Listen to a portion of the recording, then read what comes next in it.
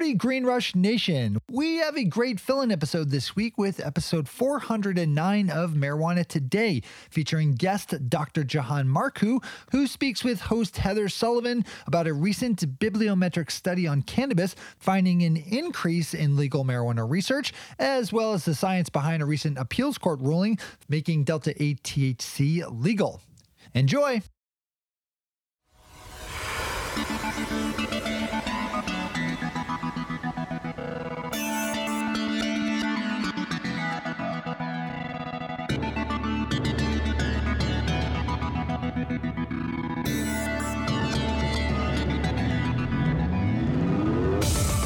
Hello, and welcome to episode 409 of Marijuana Today. I am this week's host, Heather Sullivan. I'm an advocate, a chronic cannabis consumer, and I work in the legal and compliance side of the industry for Curaleaf, one of the large multi-state operators in the space. However, the opinions I share on this podcast do not reflect Curaleaf's management or corporate perspective. These opinions are mine, and mine alone. First and foremost, as usual, I want to thank listeners for joining us today. There are so many places to get your cannabis news these days, and it does mean a lot to us here that you take the time to let us share the news and our opinions with you. So today I am thrilled to be joined by longtime Marijuana Today regular, my favorite man of science, and objectively the brightest person in the industry and the movement, Jahan Marku, Jahan Marku, founding partner at cannabis science consulting firm Marku and Aurora.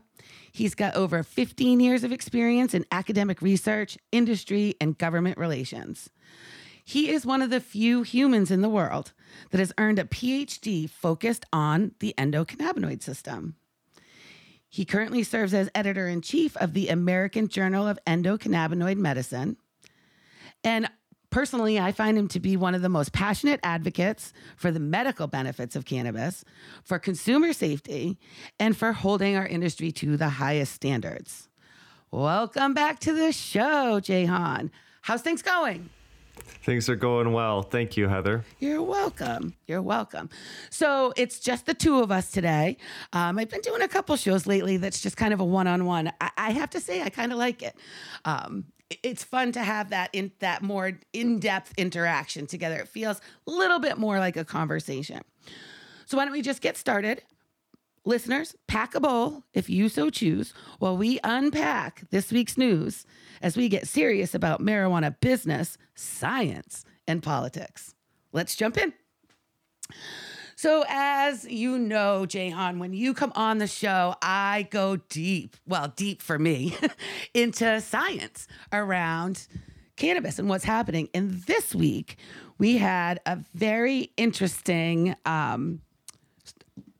article pop up, the Journal of Cannabis Research, which is not a journal that I'm particularly familiar with, but the Journal of Cannabis Research published a new bibliometric analysis last week, detailing the growth of research on cannabis over time. Now, this growth in research has occurred despite what we know, federal prohibition's continued stranglehold on access to the plant due to its status as a Schedule I drug. So researchers in this study, found nearly 30,000 studies have been published in about 5,500 journals over the last almost 100 years. Researchers concluded that the last 20 years have seen a steep growth in cannabis research, which they attributed to the $1.5 billion dedicated to cannabis research between the years 2000 and 2018. Now, I want to let folks know, that 1.5 felt to me initially like, wow, we talk a lot about the need for additional funding. 1.5 billion, whoa, that feels like a lot.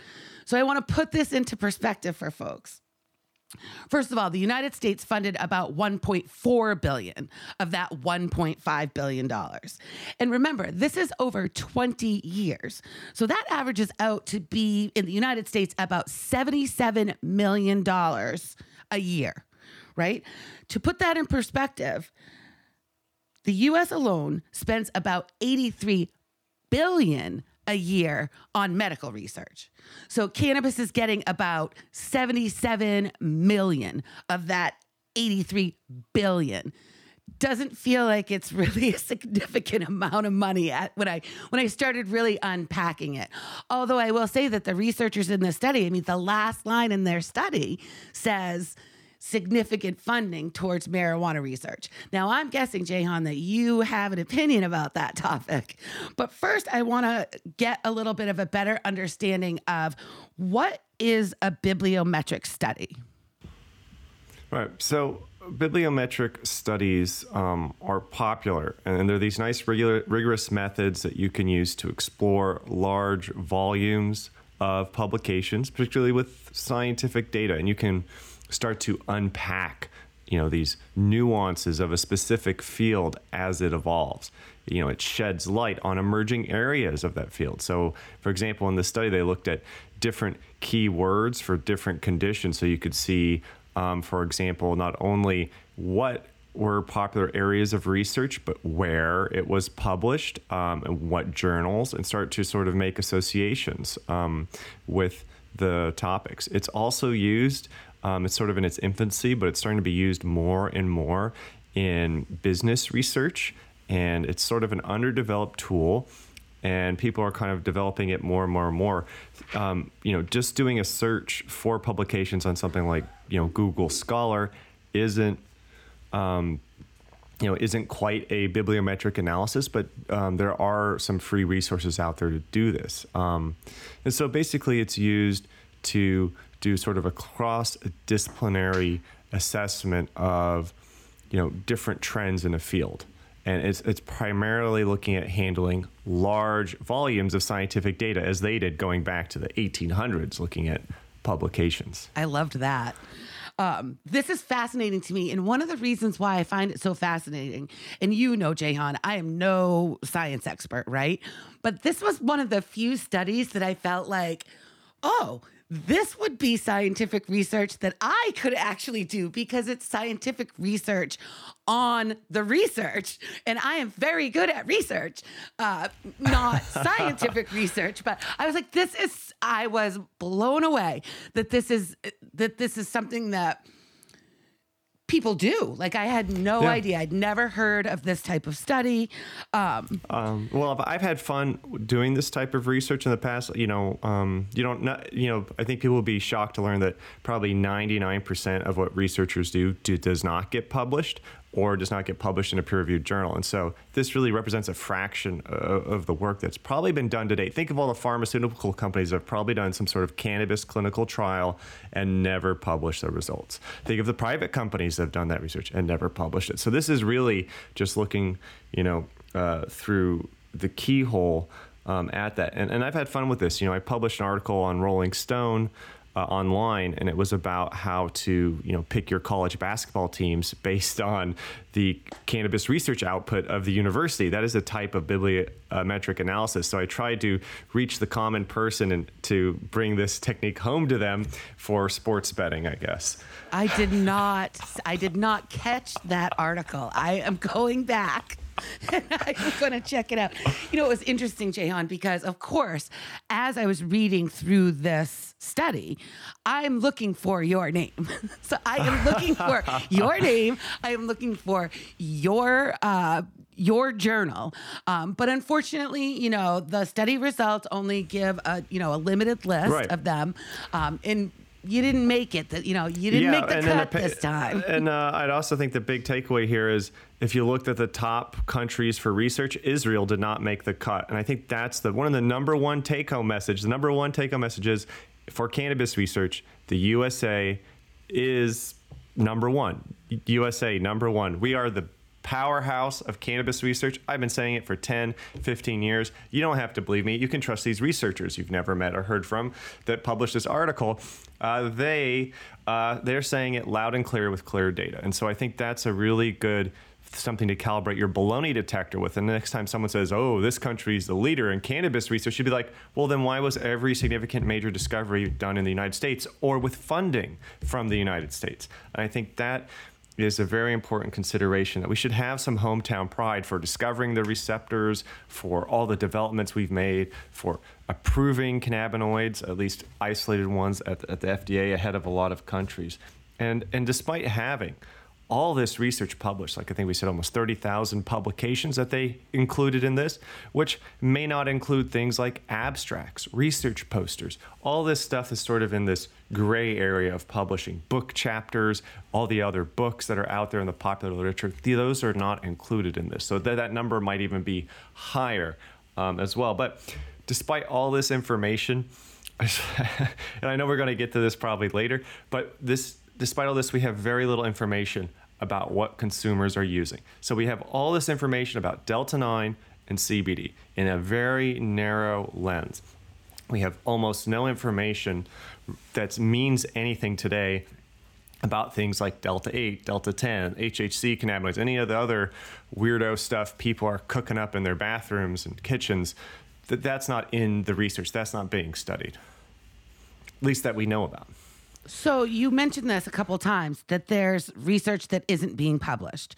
So, I mean, if I think about that, and I hadn't thought about this before this conversation, that's why I love having you on the show, because you always make me think. So, one of the reasons why I can think that maybe pharmaceutical companies who do research on cannabis might not publish it is because they don't like the result, right? Like it's not, right? You're not going to, if you're privately funding research, you're not going to publish something if the results of it didn't come out in your quote unquote favor. It's funny, Heather, you say you're not a scientific expert, but you certainly ask a lot of good science questions. But you're absolutely right, and people don't publish negative results. And it's been kind of this talk in the publishing area about having a journal for people to publish things that don't work. And so if we only publish things that work, and again, when you do research, researchers, whether it's in the clinic or it's in a test tube or in a little mouse, if researchers were studying how a car worked, like how the engine worked, they get rid of everything that wasn't important for turning the engine on. Goodbye doors, goodbye seats, goodbye steering wheel. What do you need brakes for? You're studying the engine. You don't need headlights. Do you even need wheels?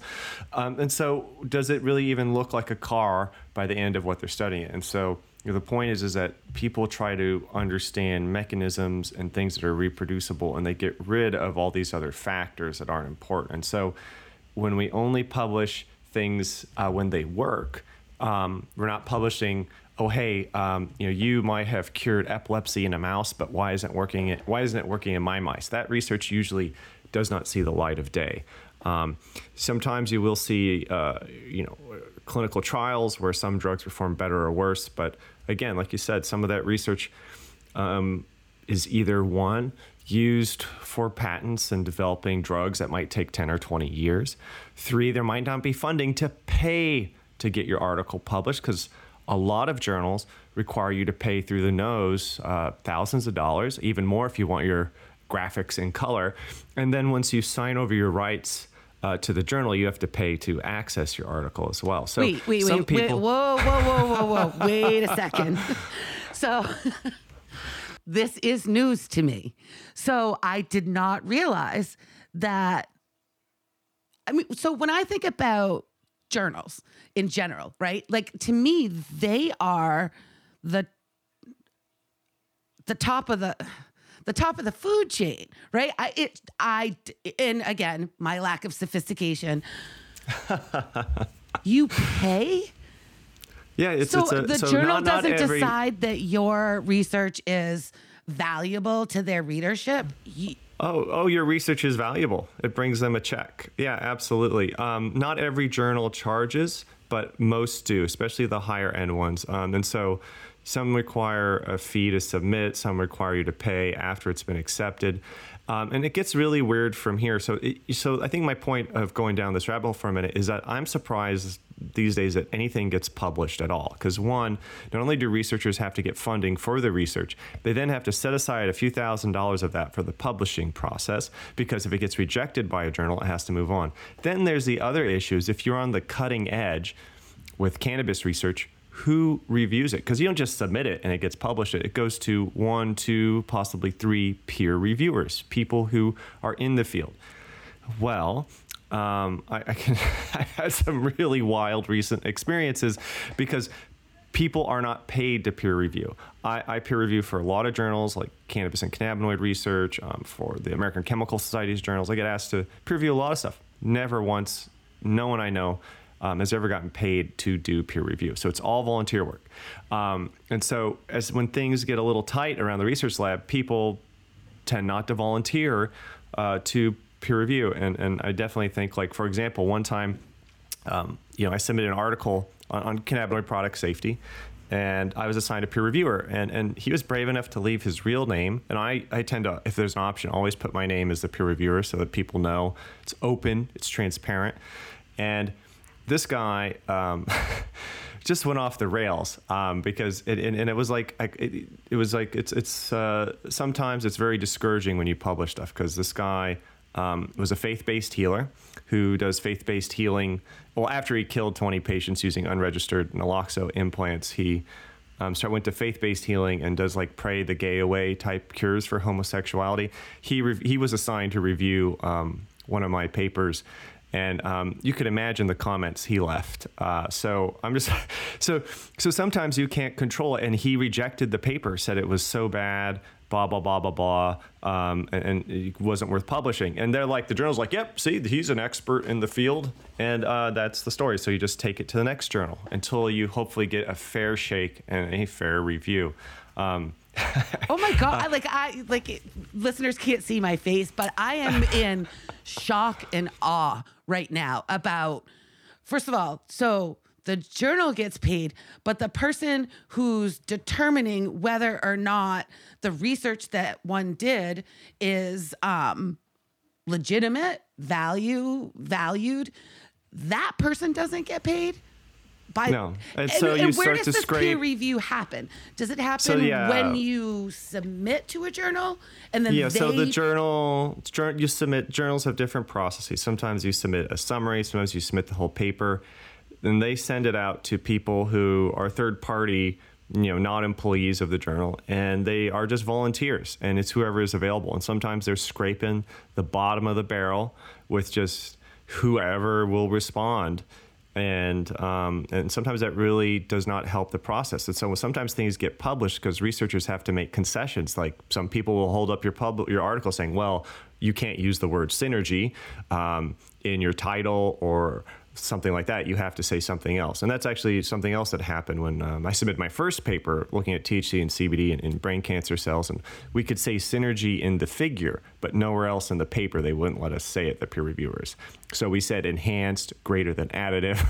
Those were all fine, but they didn't want us to use the word synergy. So we're just like, okay. And so these types of things happen. And so again, I think when we look at research, we should always think about, it's a bit like the sausage being made, right? That it's amazing that it even got published. And that's why I love to always highlight, the good things about articles, is because having been in publishing for 10, 15 years, and that's part of the reason why I started to work. And now I'm sort of emeritus at American Journal of Endocannabinoid Medicine, letting another editor-in-chief get their feet wet, as it were, with this practice, was because I wanted a journal that would be transparent, that wouldn't charge researchers to submit, and we would publish controversial things that were backed up by information, just because we didn't like it or things like that, and try and assign peer reviewers that actually understood the information. And sometimes it'd take a year to publish an article because you had to find someone who would give you potentially the feedback you want, who would be sort of, a bit professional in how they assess this, and not just signing off, oh yeah, it's good, never read it, and not just, using it to grandstand and shoot it down.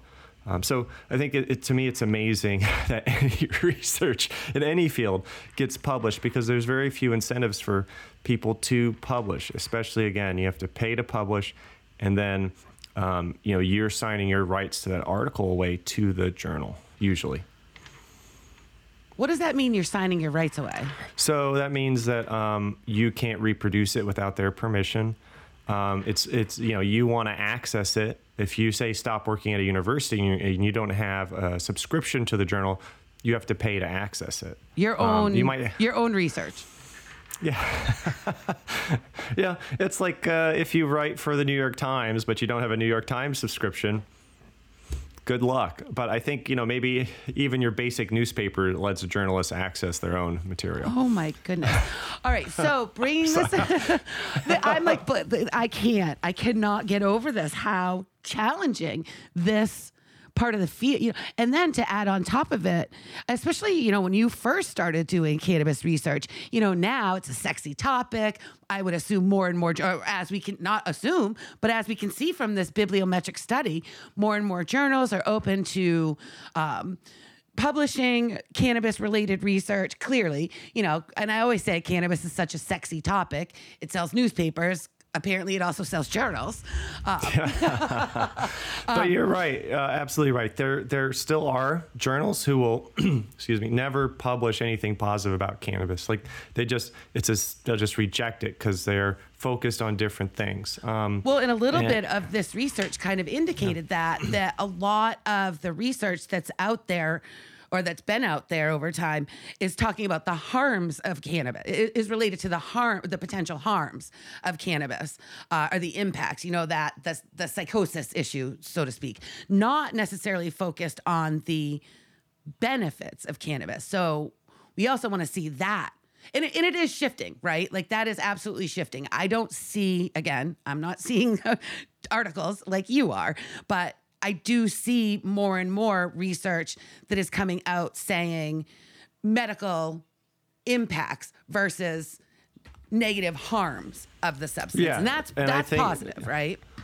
Yeah, and when we talk about that, we're really talking about Delta-9 THC, and we're talking about CBD. And we're talking about two substances that have gone through the FDA pipeline. We know the risks of these compounds pretty well. We know about long-term exposure. We know about animals exposure. We know from zebrafish to mice to monkeys to humans. We know so much about these two compounds in terms of their risk, which is fantastic, which is why in the 1980s, the FDA approved THC for extremely vulnerable populations before the receptors were discovered, before the endocannabinoid system was discovered.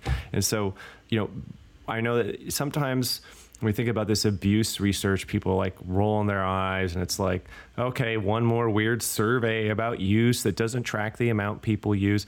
But despite all this, the overall trend has provided us a pathway, a map to mitigate the risks associated with these products, which I think has been a tremendous thing. And it frees us up a lot to now focus on the therapeutic aspect, because we know kind of, if you're sailing a ship, you want to know where the rocks are and to avoid those rocks, or to take greater caution when navigating those narrow straits. And I think that's one of the benefits of all this drug abuse research, of all this addiction research, forensic research.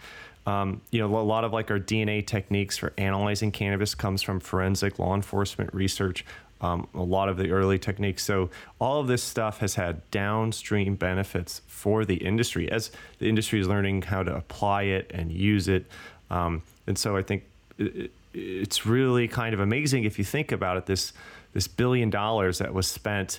I think the drug war was like $1 trillion, but there was $1 billion spent on this, really paid for all of this public research on things that the FDA would require for you to get the drug approved through their traditional pipeline. So they've sort of beaten that to death in terms of what they can study and the harms they're looking for. And as tools get more and more sensitive, I'm sure they'll revisit some of these topics. But what's great about these sorts of analyses is that you start to see trends, right? And you can start to tease apart things. Well, there's an association between cannabis and opioids. What is that association? Which direction is that going? And when is it going up and when is it going down? And that has led to some interesting breakthroughs. Like, wow, look at these associations between cannabis and opioids in states that have cannabis laws. But it's not necessarily, true in every country and every city and every state. But I think that, when we look at this, we start to see trends over time that are really fascinating.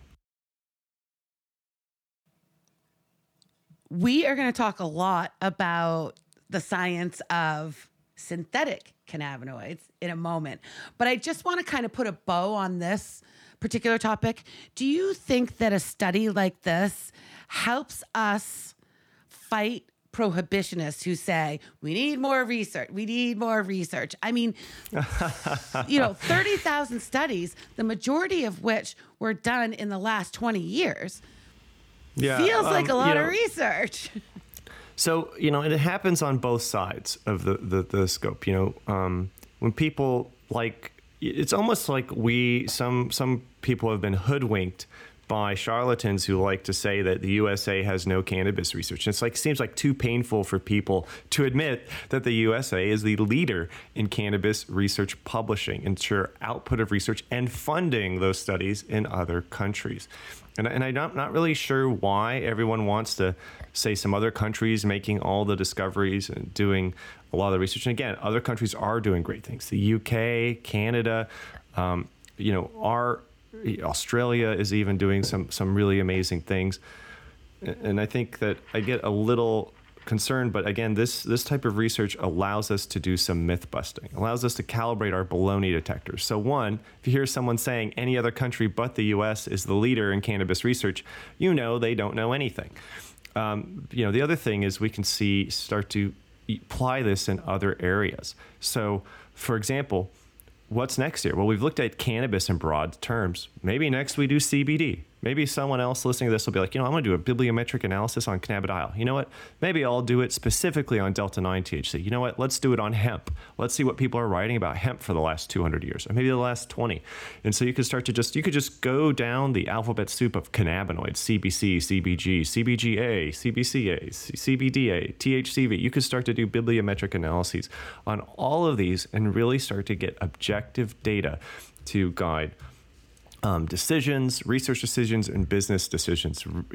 I think is the real value of this, is learning how to wield it. And so I guess, both sides of cannabis pro-con love to talk about how there's no research. I've often had the unpopular opinion that has not gotten me invited back to something saying, actually, there is so much research that I don't know where to begin at times with reading it.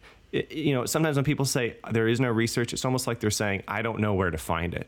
That's what I hear when people say it. And I think in this day and age, as long as you are literate and you have access to the internet, I think you can easily find almost an overwhelming amount of information. Now, do we have the information we want? Like, will this cannabinoid help my grandmother's arthritis?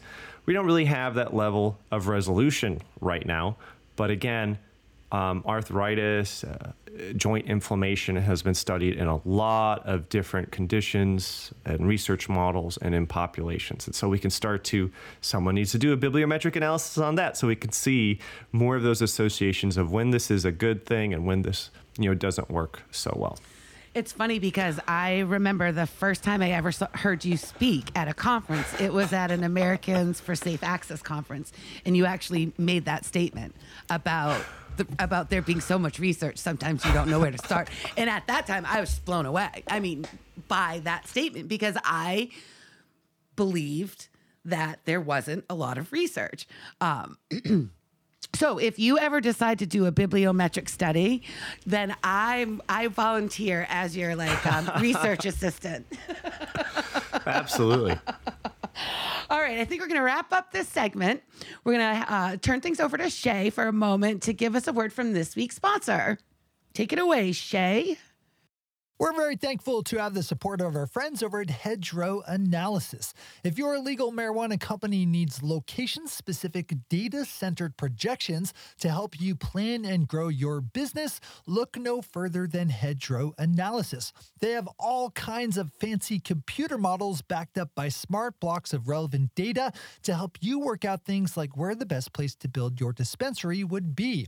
Or maybe you need help citing a distribution network to ensure maximum profitability for a delivery service. Whatever your location-based strategic problems are, it's likely that Hedgerow Analysis can help you solve them. Pop over to hedgerowanalysis.com to learn more about the company's capabilities and to get in touch. That's hedgerowanalysis.com.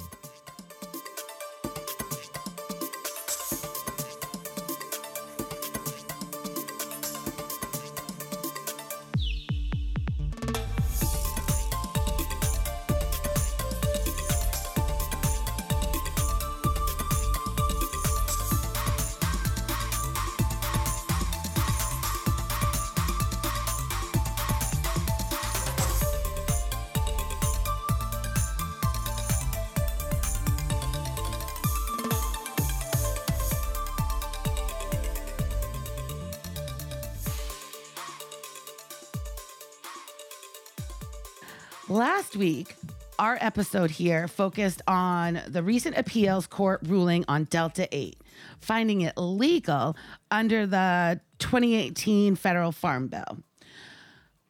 We talked a lot about this last week with Ben and with Chris, two of our regular hosts. When this appeals court decision dropped, the first thing I thought of was Jahan and how I needed Jahan to explain to me a little bit more about Delta 8, THC, about synthetic cannabinoids, things like that. So my first question to you, Jahan, is, were you surprised by the appeals court decision? Not really. I think that, I think there's no shortage of small courts in cities making decisions. What would surprise me is a federal court, is a much higher level court making a ruling. But I think that, people can show a side of the argument that I think people would believe. So I think that the appeals, this 3-judge panel in San Francisco, they say they found Delta 8 is legal under the Farm Bill, but it's also still a controlled substance in the DEA. And I think the issue for me, this really has not done much to clarify anything, because it still comes down to the fact, well, if you get caught with Delta 8, how do you prove it came from hemp? Because otherwise you have a Schedule 1 narcotic. So how do you prove it came from hemp? Maybe it's all the impurities from the poor methods of synthesis that people like to use to derive Delta 8 from CBD, and you have all these contaminant products that we don't know what they do in your body. Maybe that's how you identify it. But there really isn't a test to say, this is Delta 8 from hemp, and this is Delta 8 from cannabis. So I think that is still the issue that people are, that doesn't make me feel comfortable, and I just hope that this ruling isn't, it's like the industry just wants to say, you know what, it's legal. And you know what I mean? And if you get caught with it, it's up to you to prove it came from hemp, like strapping consumers to the front of a train to go collide with law enforcement and saying, like, we're done here, have fun with that. So I really feel that, with these loopholes, people love to talk about this loophole. Yeah, the loophole exists. Another name for a loophole is a noose, and you definitely don't want to get caught in a loophole when it closes around you. You're not going to be comfortable. And again, I just think about if you got into a sticky situation and you had a bunch of Delta 8 on you, how would you prove it came from hemp and that it was legal? I think that there's a bit of recklessness here that could harm the cannabis industry as a whole. And I think, so anyway, I'm going to stop there for a second and just say that this is not, I don't know if this ruling is necessarily helpful for the industry, but I'm not surprised by it. Now, I first heard this argument sometime in 2019, I think. And then in 2020, I actually had to check back in show notes. In 2020, on an episode of this show, actually, was the first time that I kind of heard it well-formed argument around it. And that was actually by former state representative of Maine, Diane Russell, who's also a friend of mine, who, took it a little bit of a step further. And I'll be perfectly honest with you, at that time, I was like, I didn't say on the show, obviously, first time guest, I'm not going to be like, you're wrong, because I have no idea, but I was like, ooh, interesting argument. It doesn't seem like it's possible that Mitch McConnell could make that big of a mistake, but okay. I know, right? Now this was a couple of years ago, less sophisticated.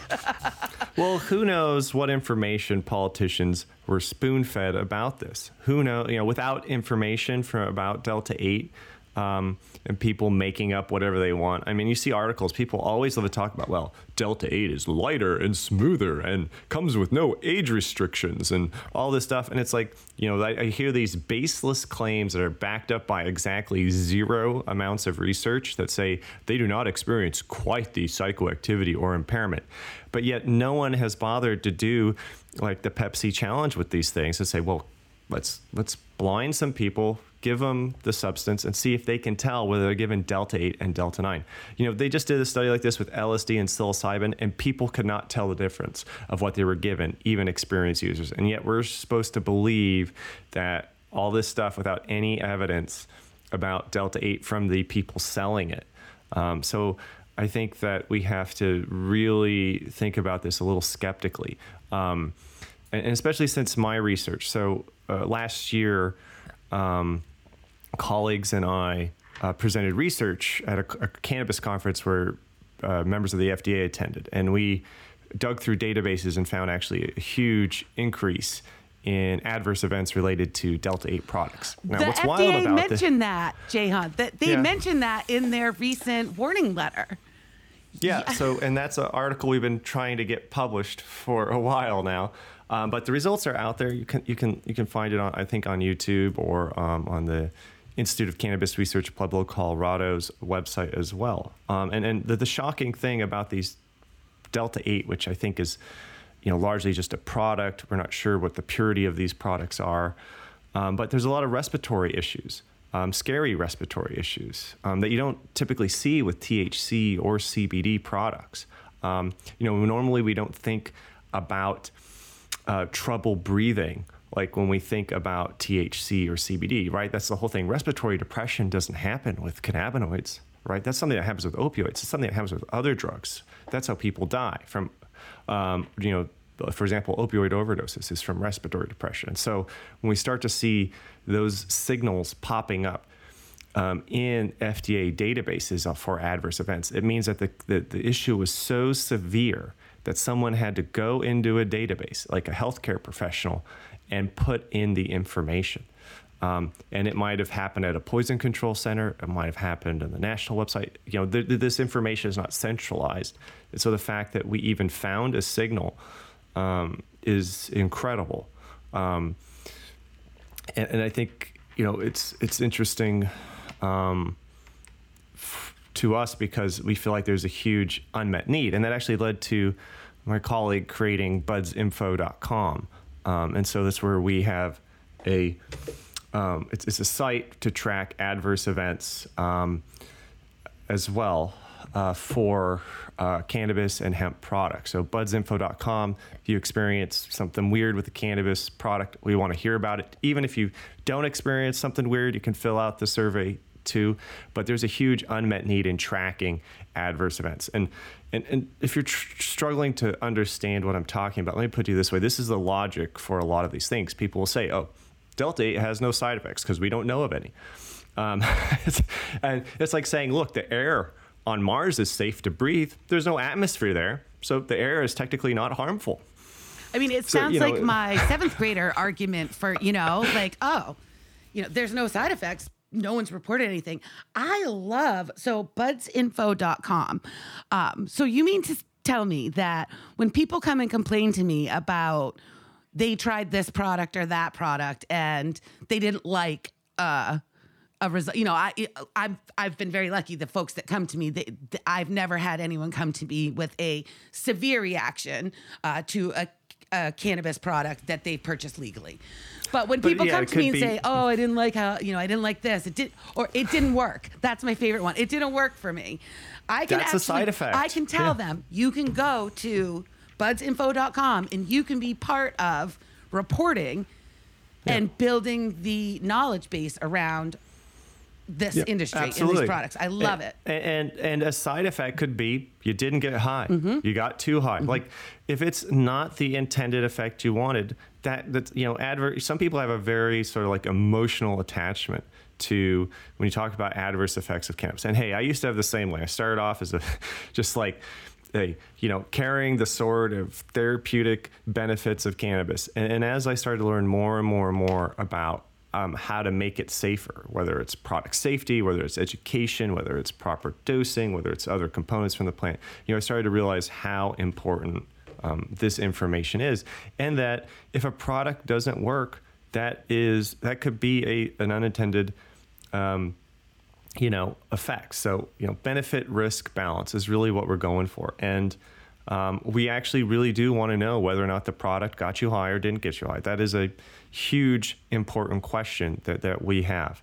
And we're going to be presenting this research in Ireland at the end of the month at the International Cannabinoid Research Society. So I'll be in Galway. If you're in the neighborhood, stop on by. We also started to look at other things around Delta-8 as well for our research. So we did a Twitter analysis. So social media research is something I've been fascinated with because everyone just puts stuff out there. So we've been analyzing tweets that people put out about Delta-8, and some of them are hilarious. But we analyze them, and what we want to do is to look at the FDA announcement and look at people's tweets before and after, if it had an impact. And the wild thing is that there's some interesting trends there, and we're not sure if the information about Delta-8 is actually having an impact or reaching the public that we have about it, because there are so many people who make up stuff and do not get challenged on their sources for the information. And I think that's one of the issues. And then the thing for me about the FDA announcement about Delta-8's warnings and these adverse events and these respiratory issues associated with these products is it never hit the national news.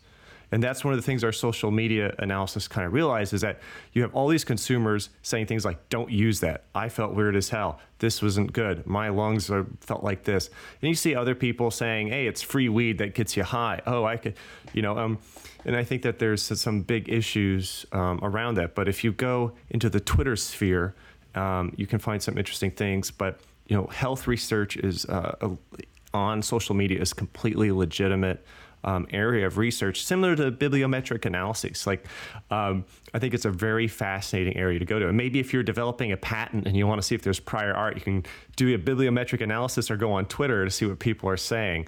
To see if what it's being used for, where the side effects are. Oops. So I think, so again, if you want to know if they're, and we have this abstract out, we're hoping to get the research published as well, but I think that we're going to be learning a lot more about the risks of Delta-8. And one of these things, this article that you shared with me, Heather, showed is that the price is going down. And I think, that we can expect this trend. I mean, new garbage comes out, everyone wants the new garbage, then it becomes old garbage, and no one wants old garbage, so old garbage gets less. And now we'll have some more new garbage getting recycled, and we'll see that will probably, so I think this downward trend of its value is a direct reflection of, one, the quality of the products. Let's call it, there are members of this industry who think it's fine to sell products to people of any age. And I'll just tell you this, researchers and I have gone into stores incognito to look at products, to look at labeling, to look at who they're selling it to. And it seems really weird to me when some young-looking person with a backpack goes into one of these unlicensed boutiques, says, "I'm having trouble concentrating," and they say, "Oh, I got some extra potent here for you to help you study." And they give that to them. Now, we can't confirm the age, but we can observe the sales and practices. There's no phone number to call on these products if there's an issue. There's very little education. And a lot of these products are usually hemp sprayed with different chemicals and products. They even sell dabs of this stuff in some of these shops. And again, if this was a licensed cannabis dispensary that had oversight, was paying their taxes, was, getting the products tested, was doing educational campaigns, had testing results available for the consumer, I would have really very little issue with this. But the truth is, a cannabis dispensary can't even have products in the display cases in most jurisdictions if someone underage walks in. And so, again, this is an issue I get a little fired up about, because just because cannabis in its natural form is safe doesn't mean that, boiling it in acid for an hour and then repackaging it, it makes it just as safe. I think, yeah. So explain to me a little bit about this. So I'm reading, I'm seeing the term synthetic. The term synthetic, when it comes to anything related to my cannabis, makes me a little bit nervous. Although then I start thinking like, oh, well, wait a minute, is like a vape.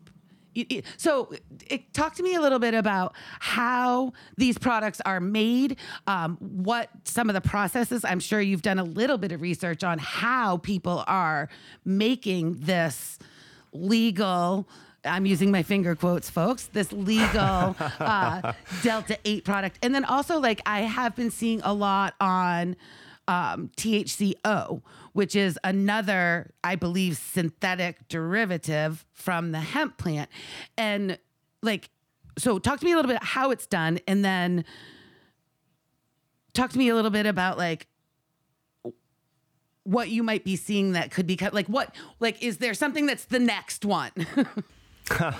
This is a bit of an arms race with the next generation of drug manufacturers or drug dealers, whatever term you want to use, people who are not going through the legal licensed channels to manufacture, cultivate, distribute these products.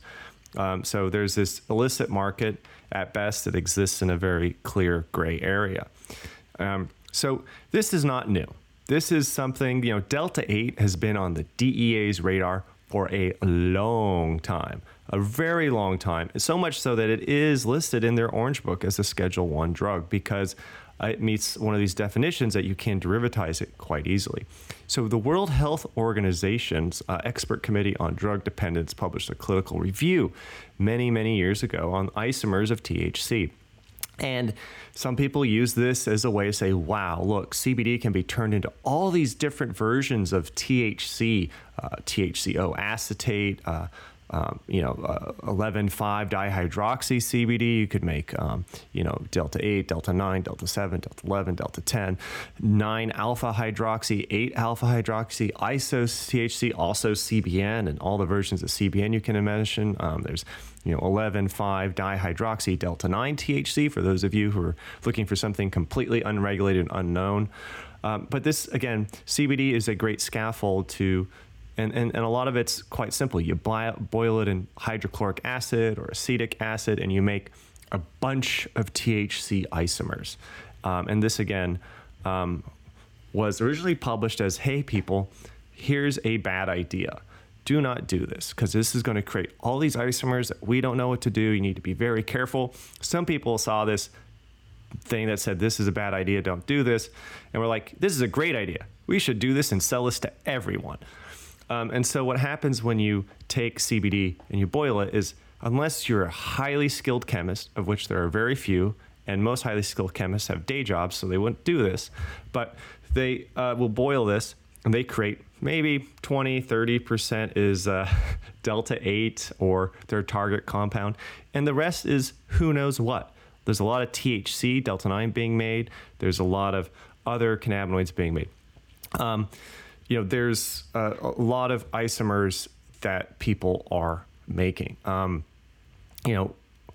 for various reasons.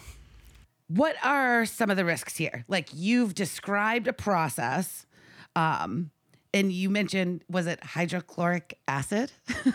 Yeah, I mean, that's one of the things that people can use. So one of the risks is that there'll be leftover, just like when we worry about butane extracts, right? We worry about leftover butane. Same thing. You could have leftover byproducts. They find a lot of olivatol and other things left over in Delta 8 products.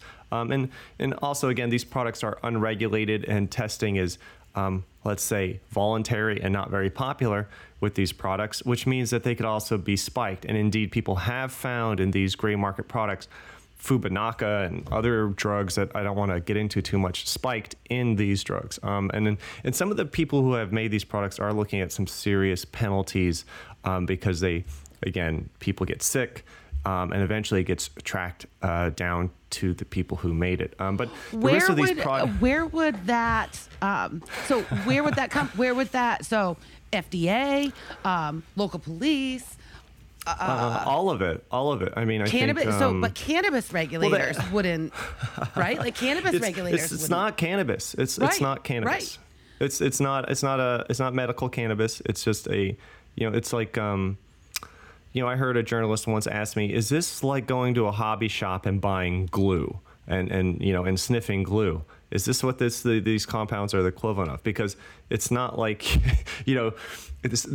technically it's supposed to be a textile. I don't know if people have read like Mitch McConnell's like work, but they're like, "This is a great textile to rejuvenate the South," blah, blah, blah. But like people are smoking the textile. So if it's a textile, like why do you need health and safety regulations for inhalation? And so it's like this kind of like, there's this, it's June. So it's I guess a Gemini approach to how we want to manage Delta 8. But the risk of these products is that we don't know anything about them. I mean, it's really, I was talking to a group of troubled youths, like 18 to 22-year-olds with my colleagues. We do cannabis, call it cannabis awareness, really cannabis education, just to answer their questions. And I'll never forget the look on this young woman's face. And she just stops me in the talk. She says, "Wait a minute. So this product, like I used this product, I used it a while ago. My friends use this.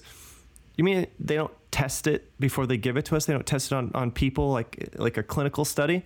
I said, "No, they test it on you. You're their testing population. You're their guinea pigs." And her head exploded, and she looked around the room, and I was like almost yelling at her fellow classmates, like, "Are you people hearing this? Wake up. This is crazy." We want her. Join us in this space, right? But she's right. This piece, this Delta 8 piece, having a young teen who's kind of pushing up against some of these, it's time for him to start trying things out there. He's less of a child and more of like a little test tube of like trying all.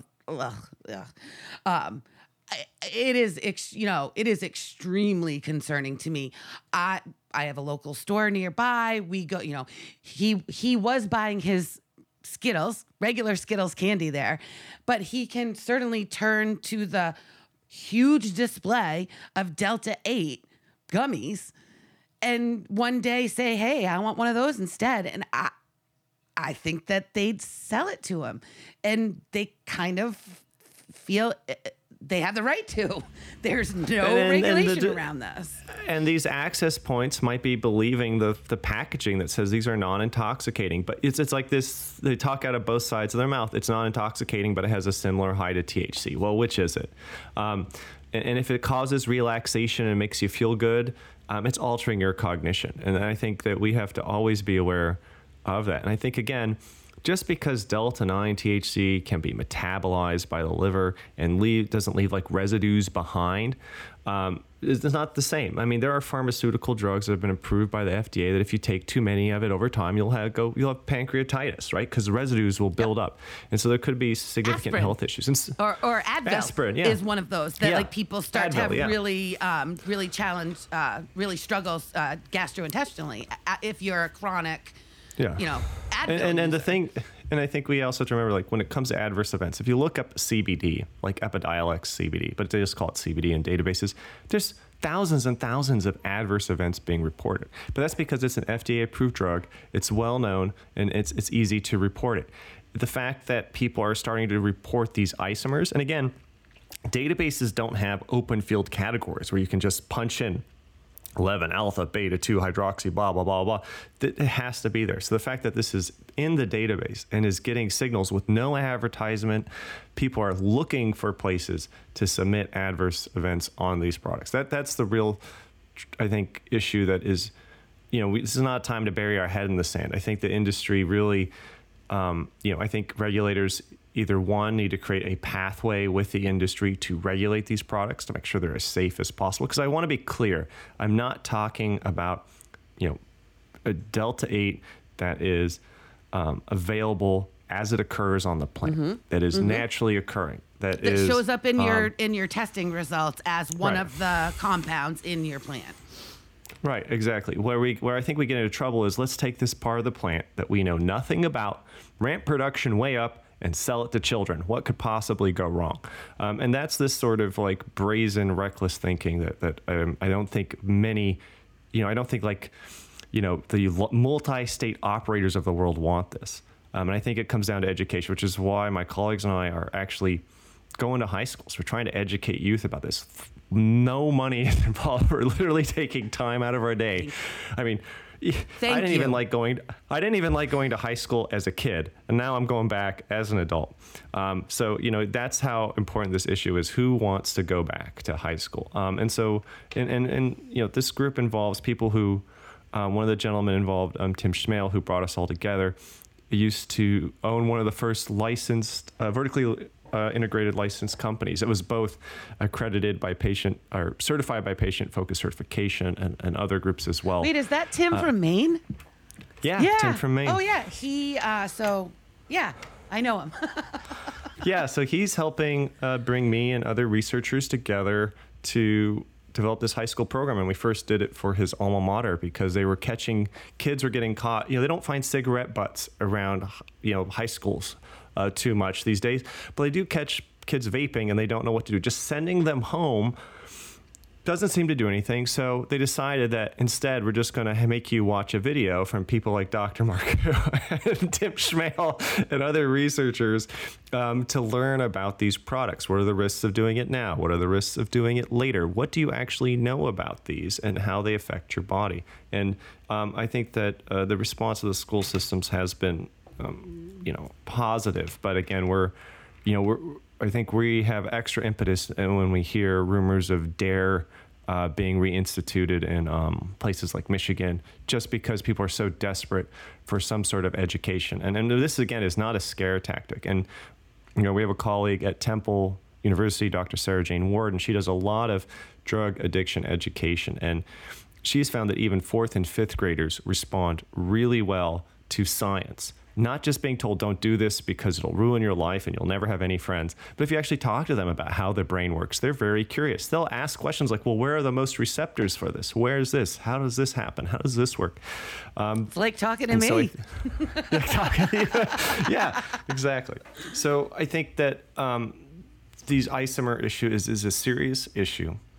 And I think we have to think about how do we protect the most vulnerable populations here, and really starting to be drawing a distinguishing line between regulated products and unregulated products, and really being honest about the legal implications of this product. Just because there's a lack of enforcement and federal authorities are being silent, that does not make me feel more comfortable that federal authorities are silent on the issue. That to me speaks volumes. Because again, maybe they just haven't chosen to take action yet. I mean, look at New York. New York has doubled down on penalties for people operating unlicensed, quote, cannabis dispensaries, as well as possession of those products. Because they haven't given out licenses for adult use yet. So states are responding. States are banning these products. So sure, it's legal, but it's banned everywhere.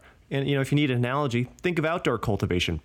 It's legal in Colorado. It's just banned in every municipality. So, sure, lots of things could be legal.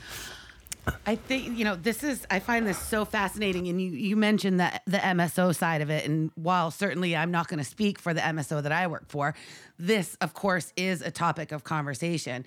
And, regardless of how you feel about MSOs, we see this as an issue.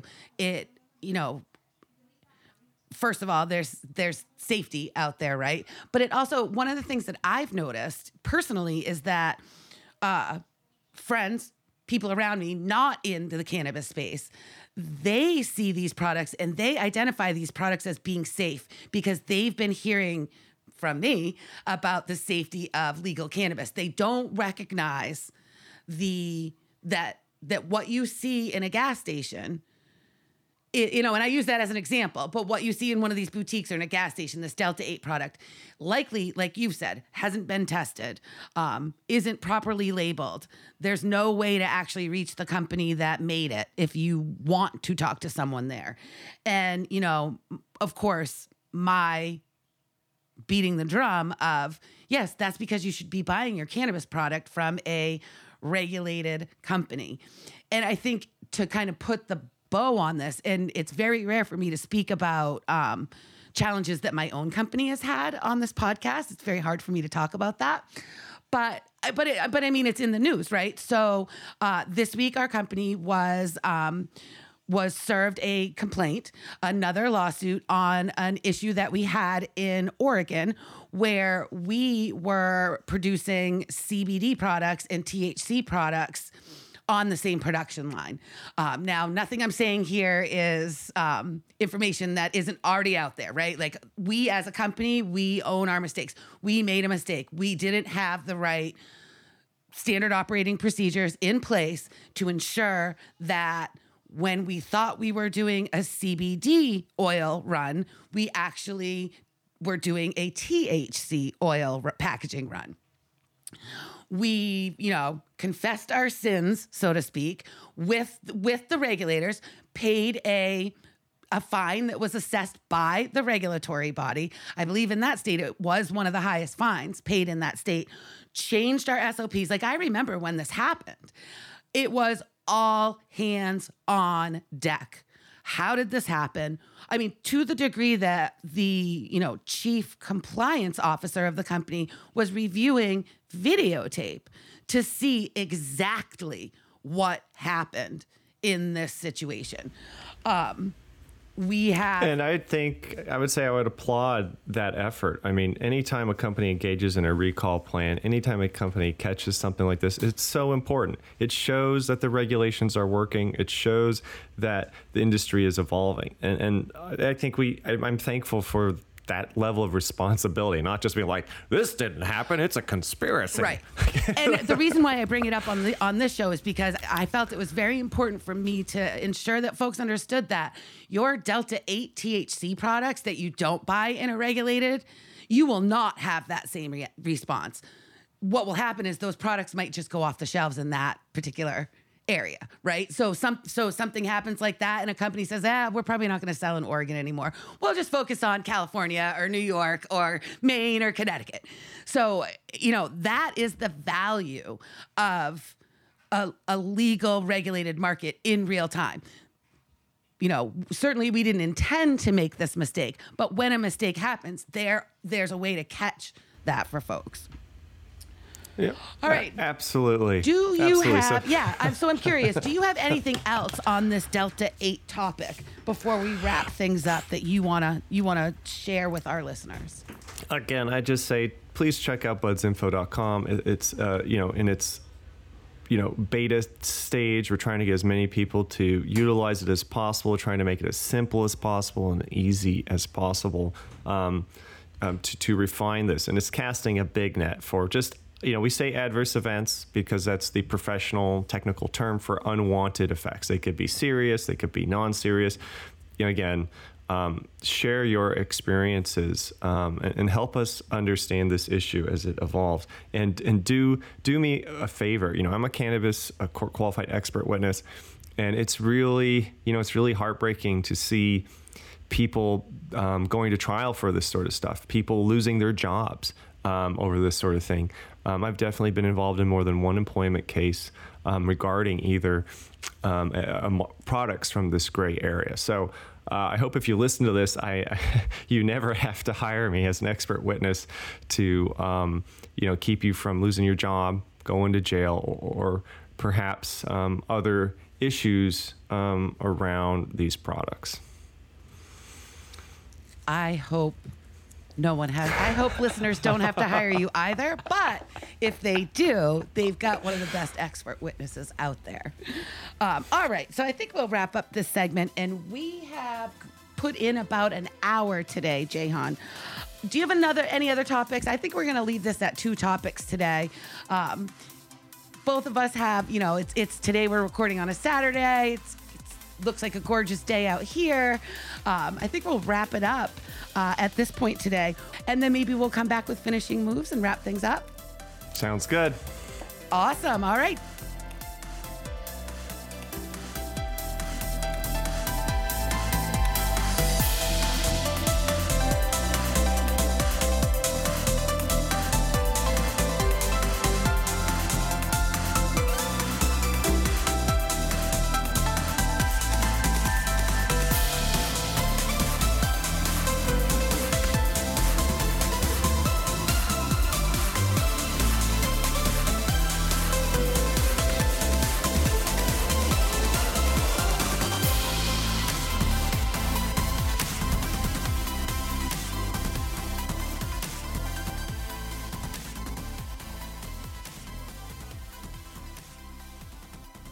So now we are heading into my favorite segment of the podcast, Finishing Moves.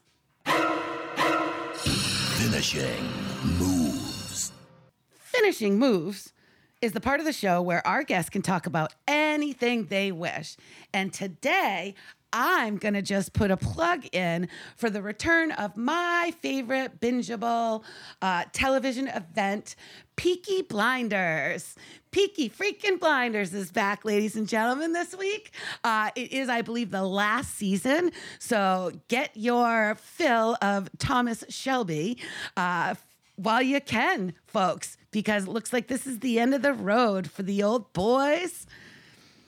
How about you, Jehan? I know that was just a fun little silly summer finishing move today. No, Peaky Blinders is fun. It's I've watched that first season. So I guess I'll say 2 things. One is just to put a cap on our discussion today, is that something that C.S. Lewis once wrote, and that is, there are far, far better things ahead than any we leave behind. And I think about that a lot when it comes to the field of cannabis and psychedelics as well. And I'd also just say, when it comes to things like your brain, you only have one of them. So try to take really good care of it these days. That was an excellent finishing move.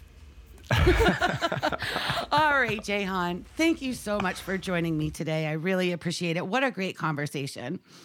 I've got to put out my thanks to Shay Gunther, our fearless producer. He is a rock star, man, and a really good friend of mine. I was a little bit down this week, and Shay kind of, really worked hard this week, throwing some jokes my way, really got my mood back up. So I got to say, buddy, we love you, Shay. You slice these episodes together so well. I just really appreciate the hard work that you put into Marijuana Today. Now, of course, we couldn't do this without the generosity of our sponsors. So if you'd like to join us as a sponsor, reach out. We would love to show you how your dollar goes further with Marijuana Today on your side. Got to give some love to Overclock Remix for the tunes. And I want to remind listeners to rate and review us on Apple Podcasts or wherever you catch our show so that other cannabis nerds can find out about us. One thing I want to say right now, which I never get to say, is one take, Shay. I believe we did this episode in one take, Jehan. No need for editing this week. So, listeners, I hope you've enjoyed this episode of Marijuana Today, and I hope you have a safe and healthy marijuana tomorrow.